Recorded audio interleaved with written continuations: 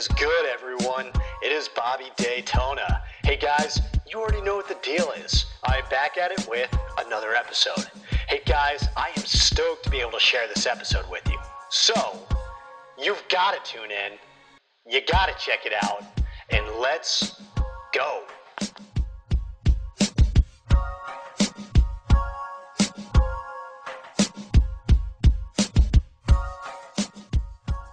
Are you familiar with the concept of an atom bomb?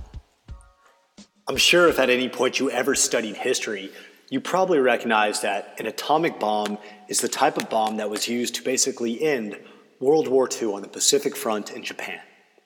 And so when they dropped these bombs, they decimated entire cities.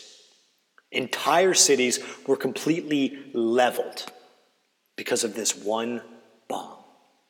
And what is actually the remarkable to think about with an atomic bomb is what an atomic bomb is. Atomic stands for atom. What is an atom? An atom is this incredibly small figment vessel that basically creates all things in life. And so you and I are both made up of millions upon millions upon millions upon millions of these atoms. And what it is that they're doing with these atomic bombs is they're simply splitting a singular atom. That's what they're doing. They're splitting just one atom. And to think about splitting a singular atom, just one atom, and that leading to the decimation of entire cities, that's crazy. Because a singular atom is 70 to 100 picometers across. So the diameter of an atom is 70 to 90 picometers. And if you don't know what a picometer, just a singular one, is 1/1,000,000th of an inch. And so we are talking about something that is 71/1,000,000ths of an inch. And because that one tiny microscopic thing is split, entire cities are leveled. And so when you're thinking about yourself, when I'm thinking about myself, I'm recognizing that I am made up of millions upon millions of atoms.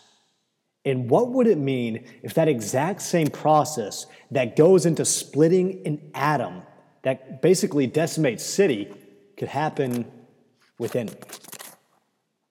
What if I would be able to split the atom within myself? What if you would be able to split the atom within yourself? What would be the actual biological progression? What would happen?